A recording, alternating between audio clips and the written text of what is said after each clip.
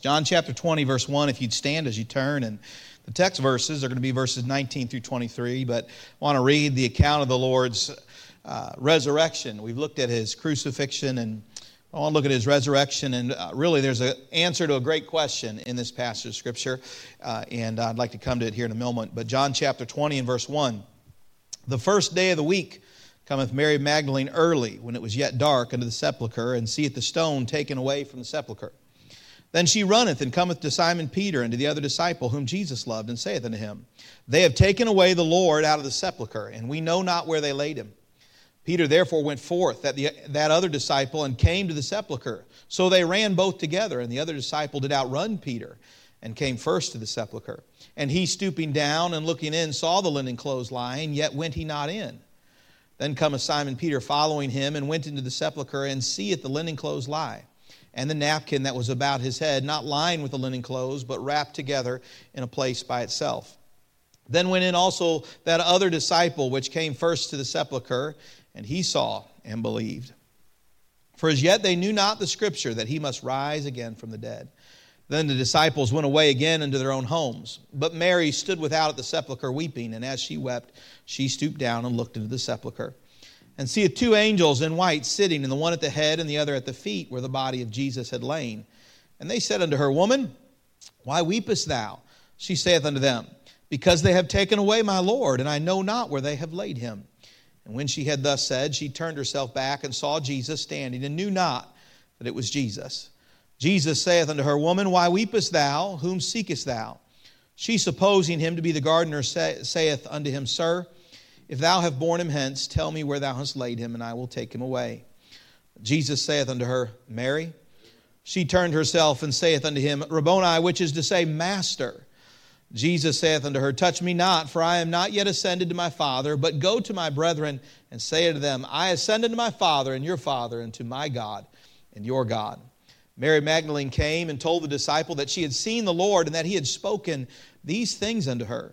Then the same day at evening, being the first day of the week, when the doors were shut, where the disciples were assembled for fear of the Jews, came Jesus and stood in the midst, and saith unto them, Peace be unto you. And when he had so said, he showed unto them his hands and his side. Then were the disciples glad when they saw the Lord. Then said Jesus to them again, Peace be unto you. As my Father has sent me, even so send I you. And when he had said this, he breathed on them and saith unto them, Receive ye the Holy Ghost. Whosoever sins ye remit, they are remitted unto them. And whosoever sins ye retain, they are retained. Let's pray together. Lord, I love you, and I thank you for this passage of Scripture that reminds us of the resurrection of the Lord, tells us of some of the circumstances surrounding it, and answers one of the great questions of the Christian life. Lord, I pray this morning that you would speak to our hearts, feed us from your word. Lord, remind us of what your Son has done for us and what you have called for us to do for you. Lord, I pray that you bless our time together. We ask these things in Jesus' name. Amen. You may be seated. Wonderful passage of Scripture, isn't it? I think of this passage of Scripture, and here's one of the accounts from the Scripture of the Lord's resurrection morning. And if you were to go to Matthew and get into Mark and Luke, you'd see some other things around it, and they'd fill in and put in a good picture. Mary Magdalene, probably the first of the ladies to come to the tomb, and she had no doubt probably been traveling with the others, but she got ahead of them, and when she arrived, she walked in and looked into the tomb, and it was empty. When she saw it was empty, she thought someone had stolen his body away. Someone has taken his body. Where are the guards? The seal is broken. His body is gone. And her mind went immediately to the fact that his body had been taken. She runs back and tells Peter and John, someone has taken the Lord's body. He's not there. And Peter and John get up and run and head towards the sepulchre and to the garden. And obviously John records that he was faster than Peter, all right? And he outran Peter. And he arrived at the sepulchre first, but he didn't go in. He just peeked around the corner and into the empty tomb and saw the grave clothes there and the napkin that covered his head folded. And Peter came and rushed past him and into the room, and they went in, and then John, and they saw the empty tomb. What stands out to me is it says there in that verse, that in verse 8, it says, Then went in also that other disciple, that one is John, which came first to the sepulchre, and he saw and believed. He remembered. And he believed. He believed in his resurrection. And of course, after that, Peter and John got up and went home. I bet when they heard back from Mary Magdalene, they wished they had stayed around. They got away too quickly because they went back home, but Mary Magdalene stayed. And as she came up to the sepulcher after they had lost, she went and saw two men sitting, one at the head where the head of Christ was laid and the other at his feet. And she asked, "What have you done with my Lord?" Or she began to weep. And they said, "Why do you weep?" Of course, she would ask them what has been done with her Lord. And behind her, she would hear the Lord coming, not knowing that it was him, and it was the gardener. And she turned around and asked him, "What have you done with my Lord?" And he would just simply say to her, "Mary." And immediately she knew it was Christ. Immediately she knew. And of course, this was Sunday. It was the first day of the week. And that night, the Lord would come to see to them again. We see that account here. That he would show up before them in the upper room. And as they're there, the door shut, and he would come in and he would appear before them. And this first day of the week, you know, you and I are here today on the first day of the week because of this first day of the week, aren't we? You came here this morning because we serve a risen Lord. That's why we're gathering together on Sunday and not Monday or Saturday or any other day of the week. We assembled because our Savior is risen, amen, and we serve a risen Savior. In this passage of Scripture, we see one of the great, really I think the answer to one of the great questions of the Christian life. How many parents do we have in here? You got a parent? How many of you have ever been asked the question, why, before? Anybody ever been asked the question, why? How many more times than you wish you had heard the question, why? All right, why, Mom? Why, Dad? Why? And sometimes just you eventually say, because I said so, right? Okay. Why? And sometimes they're good questions. Sometimes they're a little bit rebellious questions, right? They're asking because they don't want to do what you told them. But sometimes they're honestly seeking. I've got 5 kids, all 11 and under. I've heard a lot of whys, all right? I've also asked a lot of whys. Anybody in here ever ask a lot of whys? We ask a lot of questions. If you were to go to Genesis chapter 1, you would find one of the great answers to the question, why are we even here in Genesis chapter 1? You'd turn there, and every person on earth ought to ask, why am I even around? Of course, in Genesis chapter 1, we find the answer. In the beginning, God created the heavens and the earth. God spoke this world into existence. Every man, woman, and child lives and breathes on this earth because God made you. And He made you with a purpose and a plan. And it's all held together because of Him. The Scripture reminds us in Corinthians that all things consist by Him. That's a question every living, breathing human ought to ask. And another question I think that ought to be asked is why His death and resurrection? Amen. Why? The answer for that is in John 3:16. For God so loved the world that He gave His only begotten Son, that whosoever believeth in Him should not perish, but have what? Everlasting life. He died for you, friend. He died that you might be saved, that you might know Him, that you might have the hope of heaven, that you might have a personal relationship with the Lord. But here is the question answered for every Christian is, why am I still here? Why am I still here? You know, oftentimes when we're young, the question we ask ourselves the most is, what should I do? Right? What should I do? Young people ask, so what should I do with my life? What should I do? What will I do with my vocation? As we grow older, we still ask ourselves, what am I going to do this week? Maybe you have a task list already designed for this coming week. What am I going to do? It seems like it's not until we're older that we begin to ask the question, why am I here? But really, that ought to be the first question everybody asks. Why am I here? This passage of Scripture, the Lord reminds us why you and I as a Christian are here. If you go to verse 21, and the Lord said this to them, then said Jesus to them again, peace be unto you. As my Father has sent me, even so send I you. As my Father has sent me, even so send I you. The reason we're here is because of what Jesus did for us. The reason we're still here after salvation is that somebody doesn't know the incredible story of the crucifixion. Why are we still here? It is because, number one, there is a mandate, friend. There's a mandate from heaven that we share the gospel of Jesus Christ. Notice what He said, as the Father has sent me, even so send I you. Let me ask you something, friend. Why did God come to this earth? He says this, as the Father has sent me. Well, why did the Father send Him? Luke 9:10 says this, for the Son of Man is come to seek and to save that which is what? Lost. John 3:17 said, for God sent not His Son into the world to condemn the world, but that the world through Him might be what? Saved. You say, why did God come? God came so that you and I could be saved. He came to die on the cross. He knew something. When he looked down at this world, he saw a bunch of sinners. It all began with Adam and Eve, didn't it? Wherefore by one man sin entered into the world, and death by sin, so death passed upon all men, for that all had sinned. Adam and Eve in the Garden of Eden, God walked with them and talked with them in the cool of the day. And he put that one tree there. He said, don't eat of that tree. He gave them a command. Don't eat of that tree. The day that you eat of that tree, you'll surely die. God gave them a choice, right? God doesn't force His will on anybody. He doesn't force it. So He put a tree there. I love you, Adam and Eve, and I want to walk with you, and I want to have a relationship with you, and I want you to desire the same from me, but I'll give you a choice. If you ever want to break it, you can eat of that tree. Boy, they ate of the tree, didn't they? And what entered into this world? The opposite of God entered into this world. He is life, and when they ate of the tree, death entered in this world. He is holy, and when they ate of the tree, sin entered into this world. He is joy, and when they ate of that tree, heartache entered into this world.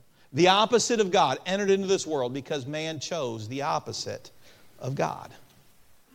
The entire nature of the world was changed. The nature of man was changed. For all have sinned and come short of the glory of God. Every man since Adam and Eve has been a sinner. See, every man has done wrong. There is none righteous, no, not one. God looked down from heaven and He saw sinners. And He knew the penalty of sin, didn't He? For the wages of sin is death. There is a consequence for sin. It is death. It is a physical death and it is a spiritual death. A separation from God, not for time alone, but for all of eternity. When God made man, He made us an eternal soul.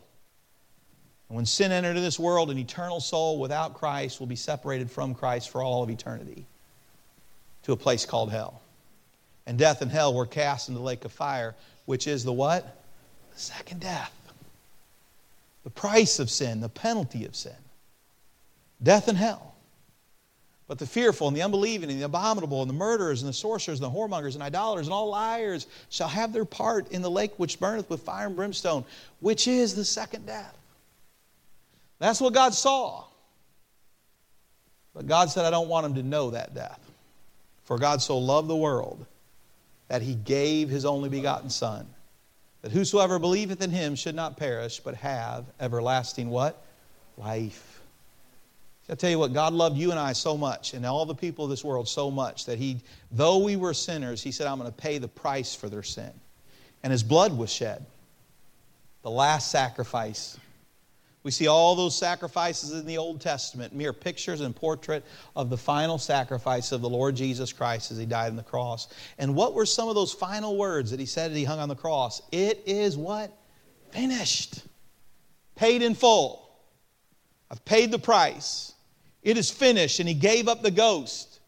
Paid His price for our sin. And He came to seek and to save that which was lost. He looked down on this world. He saw sinful men doomed to an eternity without Him in a lake of fire. And He said, I do not want them to go there. And so He came to this earth to seek and to save that which was lost. For by grace are ye saved through faith, and that not of yourselves, but the gift of God, not of works, lest any man should boast. In other words, God came to us. We're not trying to get to Him. See the difference. I heard it said once, the difference between Christianity and all the religions of the world. The other religions of the world are an effort of man to get to God, but Christianity is the story of God coming to man. For God so loved the world that He gave, that He came, that He left the throne of heaven, that He left at the right hand of God. He descended to this earth and He became a man, born of a virgin, lived His life without sin, died on an old rugged cross, and rose again 3 days later, seeking to save that which is lost, dying for the sins of man. That's why He came, friend. That's why we're here, isn't it? We're here this morning because of what He did for us on the cross. What He did for me.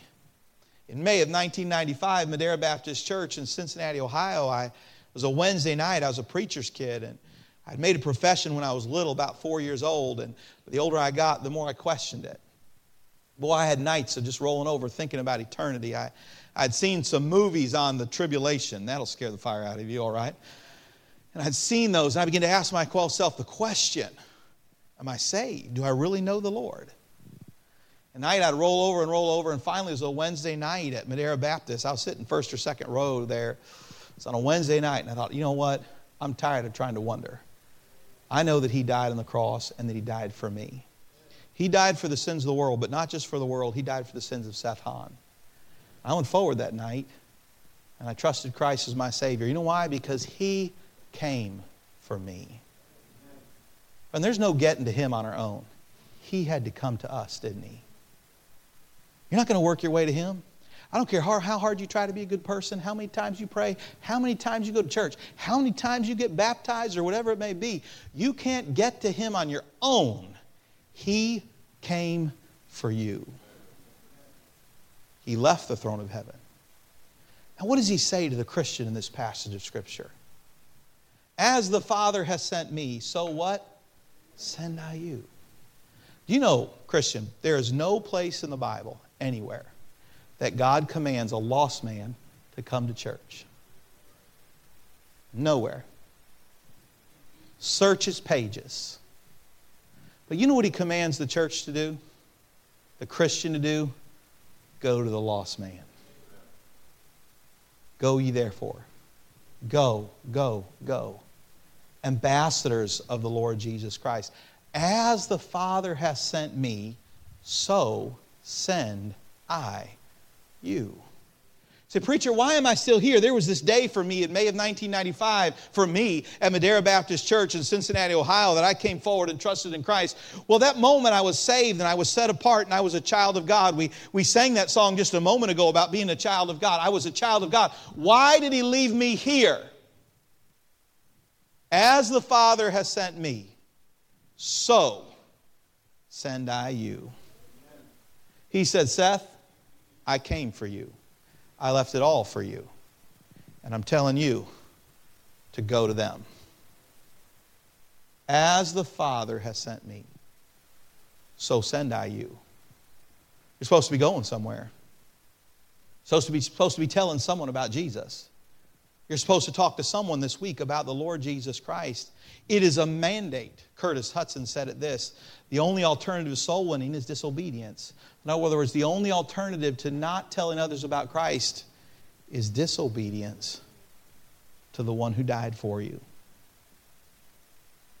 As the Father has sent me. You know, the question isn't, should I go with the gospel? It's, where are they at? Going. Notice the ministry of Christ. Did you notice the ministry of Christ? He left the throne of heaven and came to this earth. In what town was He born, friend? Nazareth. Matter of fact, Nathanael would say, can any good thing come out of Nazareth? When he heard. Did Jesus remain in Nazareth? Oh, He did not, friend. He got up and He went all over the Sea of Galilee. If you study the life of Jesus, you'll study a man on the move. He was always on the move. He was moving since the day He left the throne of glory. And all through His earthly life, He moved about Galilee, Jerusalem, Judea, Samaria. Constantly going, constantly going, constantly going. Friend, what is a Christian to be doing? Constantly going, constantly going. You say, what is the question we ought to ask is, why am I here? And the answer is the gospel, and is to share the gospel of Jesus Christ, whether it's in my workplace, whether it's through ministries. Hey, you say, preacher, I am well beyond the time. My physical health has declined, and I'm to the place where I can't get going. What can I do? Pray for those who can. Witness to those you see, about whether it's in the doctor's office, whether it's at the grocery store, wherever it is. Share the gospel of Jesus Christ, because you are still here for a reason.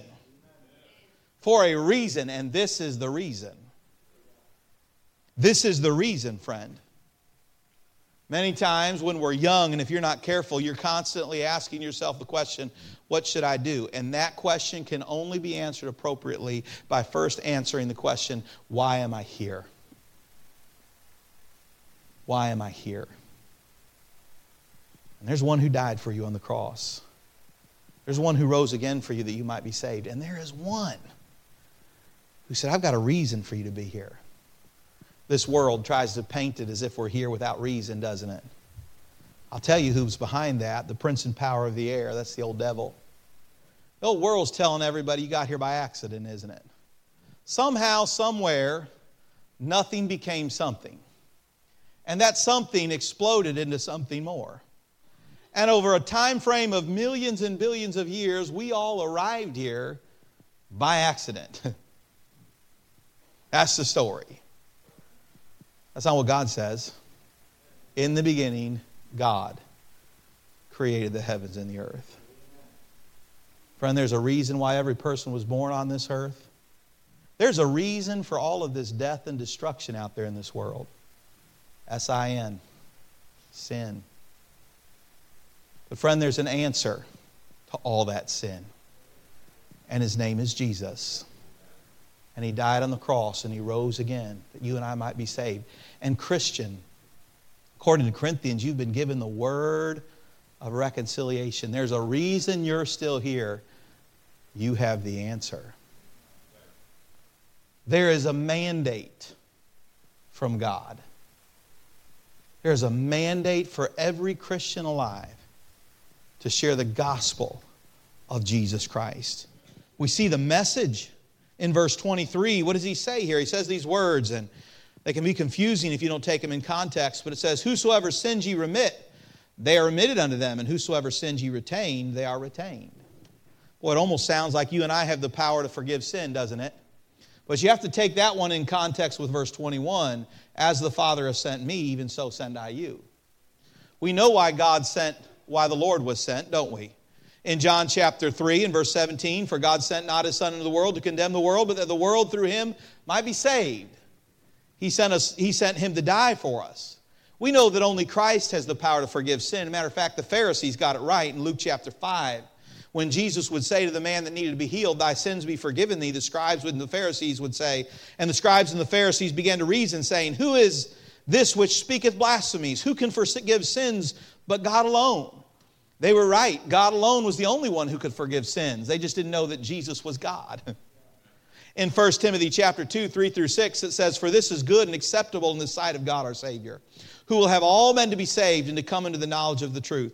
For there is one God, one mediator between God and men, the man Christ Jesus, who gave Himself a ransom for all to be testified in due time. See, He looked at His disciples and He knew who had the power to forgive sin. He knew who it was who died on the cross, but He also knew who He just handed the word of reconciliation to. 2 Corinthians 5, 18 through 21. And all things are of God, who hath reconciled us to Himself by Jesus Christ, and hath given to us the ministry of reconciliation, to the wit, that God was in Christ, reconciling the world unto Himself, not imputing their trespasses unto them, and hath committed unto us the word of reconciliation. Now then, we are ambassadors for Christ, as though God did beseech you by us. We pray you in Christ's stead, be ye reconciled to God. For He hath made Him to be sin for us, who knew no sin, that we might be made the righteousness of God in Him. For He made Him to be sin for us, who knew no sin, that we might be made the righteousness of God in Him. See, He died and He came that He could offer forgiveness for sin, that He could pay for sin. And He puts into our hands the word of reconciliation, the gospel of Jesus Christ. He looked at his disciples and said, friend, you have got the message. If you go from here, sins will be forgiven. If you stay here, there's going to be a big problem. You're going to be a big problem. Greatest handoff in all of history, right here. Ever watch someone run a relay race? Running with that baton in hand? Turn around and hand the baton to the one who's coming. And they keep on running. Here the Lord says, I've come. I've paid the price. I've forgiven sins. I'm about ready to go into glory. Take the baton and the message and run, run, run. Right, here we are 2,000 years later. Grace Baptist Church in Columbus, Georgia, because someone ran with the message. Matter of fact, if you look at the life of Paul, one of those great missionaries, he wanted to go into Asia, and God took him, no, I want you to go into Mesopotamia. I want you to go into Europe with the gospel of Jesus Christ. When you study Christianity, where do you see the bulk of Christianity? The Western world, didn't you? Up into Europe, from Europe across into America. Why is that? Somebody went. You and I are here today because someone named Paul went with the gospel of Jesus Christ. Someone said, I'm not keeping it to myself. The incredible message of the gospel was carried. And it changes lives, doesn't it? It changes lives. An empty tomb, the forgiveness of sin. That verse again, John 3:17, for God sent not His Son into the world to condemn the world, but that the world through Him might be saved. Now there's coming a day when God's coming back as judge, isn't He? Read the book of Revelations, you'll read all about it. But the first time He came as a lamb to take away the sins of the world. He didn't come to condemn the world, that you and I might be saved. Now if we're not careful, friend, we're better condemners than we are message carriers. If we're not careful, we are better at getting mad at the world for what's going on than we are carrying the gospel of Jesus Christ. How did He come? Did He come to condemn? Oh, now He had some things to say, but He came to bring forgiveness of sin. I think if we're not careful, we're better at getting hollering at our televisions or our phones as we look at them, or at the world as we watch what's going on, than we are about carrying the good news of the gospel of Jesus Christ. That's backwards Christianity, friend. You and I have the message of the gospel. A message that when someone takes it and believes in what Jesus has done, brings forgiveness of sin and the changing of their life. The tomb is empty. There's victory over sin. There's victory over death. There's victory over the grave. We stood at a graveside this week, and as we remember the life of Miss Jean Stapleton, who just a few days ago gave up the ghost, if you will, died and went up into glory, and her body is there. But as much as there might be some sadness on the part of those who knew her and loved her, those that knew that she knew Christ had the presence of joy in their life in knowing that she was with the Lord. Because of the Calvary, because of an empty tomb, we know this, that there's victory over sin. There's victory over sin. I was speaking to someone this week, and they were talking about a ministry that strives to help people overcome addictions, and especially with those that are homeless, and get them victory. But they mentioned this fact: they don't say much about the gospel. Oh, what a problem! Oh, what a problem! Because if you want to change someone's behavior, you've got to change their heart. And it is more important to change someone's heart than it is their behavior. Because when their heart is changed, their behavior will change. See, there's victory in an empty tomb. There's victory in an empty tomb. There's victory in what Christ did for us at Calvary. The greatest message. Think about the message you have. The message of the gospel of Jesus Christ. Something that can change someone's eternity. It was an evangelist that stood behind our pulpit several years ago that stood up here and said, we spend more time praying to keep saved people out of heaven than we do lost people out of hell. He said, you know what, if for the bulk of our time we spend more time trying to ask God to heal a saved man's physical body so that they don't go to heaven, than we do spending time praying for a lost man on his way to hell to get into heaven. Unfortunately, how true that is. We'll spend more time praying for the saved to be healed so they don't experience the glories of heaven quickly. And we will pray for that lost person on their way to a devil's hell and saying, God, save their soul. The message that He has given to us. It's an incredible message. One that will change someone's eternity, their life and their future. It will change their homes and their families. It'll give him victory over sin and a home in heaven. It'll make him a child of God, a joint heir of the Lord Jesus Christ. God has mandated that we go with it, and He's given us this incredible message of the Lord, but He hasn't left us to do it alone, has He? See, we see our mandate, our motive, and we see our might. Look at verse 22 of chapter 20, and look at this verse. It says here, and when He had said this, when He had given him that message, peace be unto you, as my Father has sent me, even so send I you. And when He had said this, He breathed on them and said unto them, receive ye the Holy Ghost. You'll find the Lord said in Acts chapter 1 and verse 8, but ye shall receive power after that the Holy Ghost is come upon you. And ye shall be witnesses unto me, both in Jerusalem and in all Judea and in Samaria and in the uttermost parts of the earth. In John 15, 26 through 27, but when the Comforter is come, whom I will send unto you from the Father, even the Spirit of truth, which proceedeth from the Father, He shall testify of me. And ye also shall bear witness, because ye have been with me from the beginning. Who has He given us? He's given us the Comforter, the incredible gift of the Holy Spirit in our life, who testifies of Christ. Think of when we reference the Great Commission, and the Great Commission begins with all power is given to me. All power.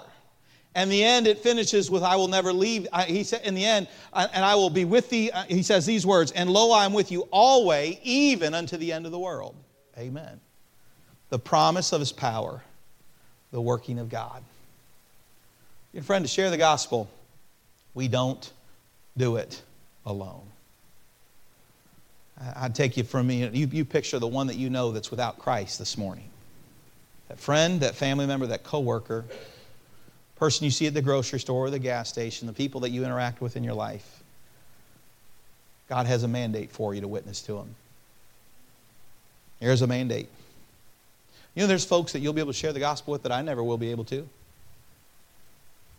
There's a mandate from God that you share the gospel. There's an incredible message that will change their life if they hear it and accept it. And there is the promise of the Holy Spirit of God that will equip you and ready you and do a work in their heart when you call upon it. God, use me. I don't know what your personality, anybody naturally outgoing this morning? You're an outgoing person. Maybe someone else will have to point to you because you won't admit it, all right? How many of you are more reserved? You're more reserved. I'm more of a reserved person. You say, preacher, I don't believe it. All right, I know, but I'm more of a reserved person. You know, I think when it comes to witnessing, sometimes we think, well, it's not my personality. Friend, it's not about what your personality is. It's about what His personality is. There is a boldness that God gives, not a brashness. God doesn't need you to be brash. God just needs you to go with the gospel. To go with the gospel. And that Holy Spirit of God that does a work in our life. See, the answer to why we're here is very simple. Go. We see our mandate, we see our message, we see our might, and lastly, I'm finished, we see our motive. Look at verse 21 again. Then said Jesus to them again, peace be unto you. As my Father has sent me, even so send I you. Well, there's the key word to understanding why we go with the gospel. As the Father hath what? Sent me, so send I you. He wants us to go like He went. Isn't that what He's saying? Go like I went. Can I ask you something, friend? Why did Jesus die? Give me one reason. You say, I'm a sinner. Yeah, we're a sinner, but there's more than a reason for being a sinner that God came. What was the motivating factor for the Lord in that He came? Well, the answer is simple. It's found in John chapter 3 and verse 16. For God so what? Loved the world, that He gave His only begotten Son. Whosoever believeth in Him should not perish, but have everlasting life. God loved. Why should I go? Why should you and I go? L-O-V-E. Love. Love.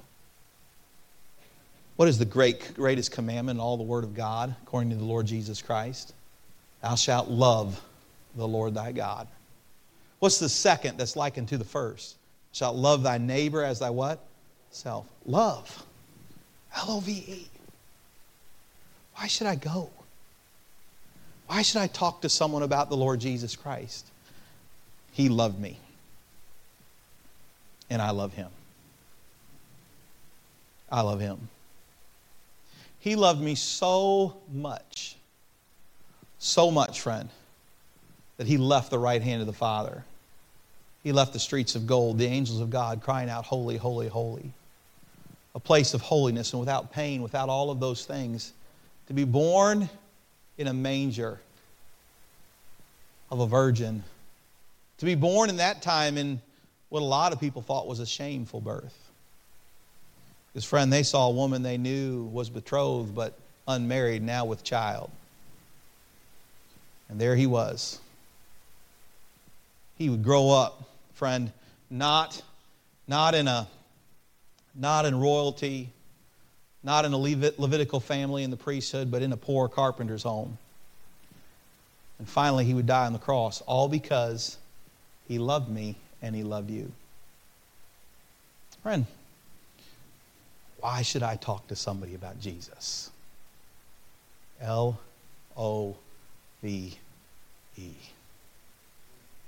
Loving Him and loving those that He loved. I was a teenager. My dad pastors in Marion, Indiana. We grew up in the city. Grew up in Cincinnati till I was about 17, 18 years of age. And grew up in small properties, small city lot, and that type of thing. My dad took a church in Indiana, Marion, Indiana, where he is at now. Been there 27 years. One year we had a vacation Bible school. The theme of it was Down on the Farm. All right? Down on the farm, someone thought it would be funny to give the preacher for that week a goat. Goats are not pretty creatures. All right? Well, maybe you feel that way. I don't know. But they gave him a goat. They gave him this goat, my dad this goat, and for the week. And at the end of the week, they said, here, you can have the goat back. And they said, no, preacher, we bought it. You can have it. And what are we going to do with a goat? Well, my mom, she grew up in Chicago, Illinois. My dad grew up in St. Louis. And now we were in Marion, Indiana, had 10 acres, more rural community. And they thought, well, we've got plenty of property. And so we had all kinds of animals, all right? But my mom had this goat. I didn't like the goat. I was not a fan of this goat, all right? Matter of fact, that goat would climb on my car. It bred a serious amount of hatred in my heart, all right? I'd get right with God over that goat. One day I came out from the car and I saw that goat, or I came out to get in my car, and there was that goat on top of my car. And I thought, well, I like gyros. I think it's time for that goat to be gyro meat, all right? And I was going to kill that goat, and then my mom came out. I know you think, preacher, that is so mean, all right? And out she came. Don't you dare kill my goat. So I spared the goat's life, all right? A little bit of fear, but primarily this, love. I jokingly would tease my mom. I said, Mom, I'm going to tell you something. If you go, that goat's following you right behind, all right? I tell her, if you ever die, that goat's following you right behind. I've got that goat's number, all right? But I found something. She cared about that goat. Now, I do not feel about that goat the way she feels about goats. I can tell you that much. But I know she cared about that goat. Can I tell you, friend, there's a God who loves us people in this world. You always may not have the emotional feeling to this world the way He feels about it. But you've been called to love Him anyway. And that love is called to manifest itself in the form of sharing the gospel of Jesus Christ. This world's not always pretty. Sin is ugly. And if you took a look inside, you'd see some of that ugliness in your own life still. But God calls us to love. What motivated God was love. If we're not careful, we become better at condemning than we do loving. And I'm not saying we overlook sin. But I am saying you and I were called to love. We were called to love. And the whole reason He came is because He loved. It's what should motivate us. The second thing we see here, and I'm done in this motive, is His humility. You probably know the verses, but I'll read them to you anyway in Philippians 2, 5 through 8. Let this mind be in you, which was also in Christ Jesus, who being in the form of God, thought it not robbery to be equal with God, but made Himself of no reputation, and took upon Him the form of a servant, was made in the likeness of men. And being found in fashion as a man, He humbled Himself and became obedient unto death, even the death of the cross. Boy, He humbled Himself. You look behind me, you're going to see a cross on the wall. It's a symbol of Christianity today. In the day of Jesus, in that day, to put a cross on your door would be like putting the electric chair on your wall, a guillotine on your wall, or a hangman's noose on your wall. That wasn't decoration, was it? They're symbols of death. Symbols of death. Jesus humbled himself and took upon him a form of a servant, became obedient even unto death. He died a murderer's death. They nailed him to that cross. They stripped him naked in the common hall. They spit upon his face and plucked out his beard, drove a crown of thorns upon his head, mocking him as king, and put a robe of purple around his beaten, broken body so that they might mock him as royalty. And they nailed him to a cross, and he hung on that cross, and he died a murderer's death.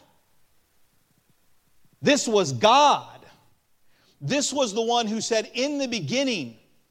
This was the one who said, let there be light, and there was light. John chapter 1 reminds us of that thing. All things were made by him, and without him was not anything made that was made. This is the one who spoke the world into existence. This was the holy God. This was the one who walked on streets of gold. This is the one who made all things consist by him, that heart still beat and lungs still breathe. The men who beat his back were living at his pleasure.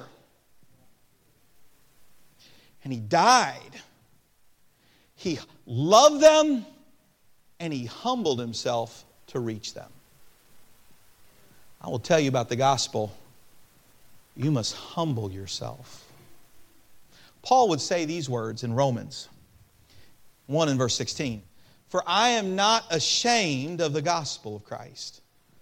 For it is the power of God unto salvation to everyone that believeth, to the Jew first, and also to the Greek. Paul said, I'm not ashamed of the gospel. This Jew who died, this is God. Paul would speak of it later, and other times in Corinthians he would say, if there's anybody who could make it on their own merit, it was me. I'm a Hebrew of Hebrews. I'm a Pharisee. If anybody kept the law, I kept the law. But he would say this about all the things that he had done. I count them but as dung. Just as dung. I'll tell you what I'm unashamed of is the gospel. You know what makes a man ashamed of the gospel? When he's too proud of himself. When we are too proud of ourselves, we become ashamed of the gospel. What will they think of me in my workplace if I tell them about Jesus? What will they think of me in this world if I tell them about Jesus? We become so proud of ourselves that we are ashamed of the gospel. God, Jesus was equal with God. He thought it not robbery to be equal with God. Yet, he humbled himself, took upon the form of a servant, and died a murderer's death. The one who should have been exalted and one day will be exalted was made low. And you and I, the ones who should be made low because we're a sinner, have lifted ourselves up so highly that we refuse to share the gospel, and we are ashamed of the gospel. What might someone think of me if I talk about Jesus? What will someone think of me if I knock on their door? What will someone think of me if I talk about Jesus in the workplace? What will they think of me? I will tell you this. The Lord didn't ask, what will they think of me? He just made himself low and took upon the form of a servant and died on the cross so that you and I might be saved. I will tell you something, friend. Why am I here? That's a question everybody here should ask. Too many times it's not till we're older that we ask that question. And we say, why am I still here? More often than not, we're saying, what should I do? I've got my task list. What should I do today? The only way you can properly answer the question, what should I do, is by properly answering the question, why am I here? And the answer as to why we are here is Jesus left it all. As the Father has sent me, so send I you. And I will tell you this, friend, if you don't know Christ today, if you don't know Him, ask yourself this question: why did He die for you? The answer is He loved you. Friend, He loves you. And He wants no man to see hell, but every man to see heaven. And so He paid for your sins that day. He uttered those words as He hung on the cross. My God, why hast Thou forsaken me? The question was rhetorical. The answer was, He took our sin upon Him, that we might know His righteousness. He died for your sin. He died on the cross for your sin, so that you and I might know the Lord. So ask yourself this question this morning: why did He die? And find the answer. He loved me, and He died for me, and He rose again for me. And then ask yourself this question: when you know Him, why am I still here? Go. If the Lord tarries, why will you be here on Monday? Because you're supposed to go to somebody. You're supposed to talk to somebody.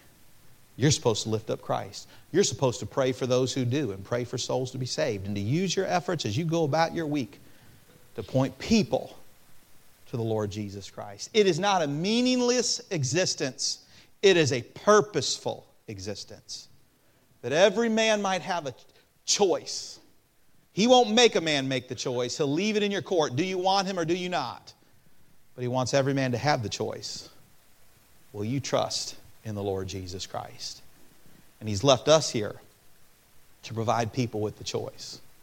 There is one whose name is Jesus, who was the Son of God, who was born of a virgin, lived His life without sin, died on the cross for your sin, and rose again 3 days later that you might be saved. And for whosoever shall call upon the name of the Lord shall be saved. Let's pray together. Lord, I love You, and I thank You so much for the Scripture. I'm thankful for a timeless Word of God. The grass withereth, the flower fadeth, but the Word of our God shall stand forever. Lord, I'm thankful for a Scripture that You've given us that carries this incredible message of the gospel. Lord, maybe there's someone here this morning who doesn't know Christ.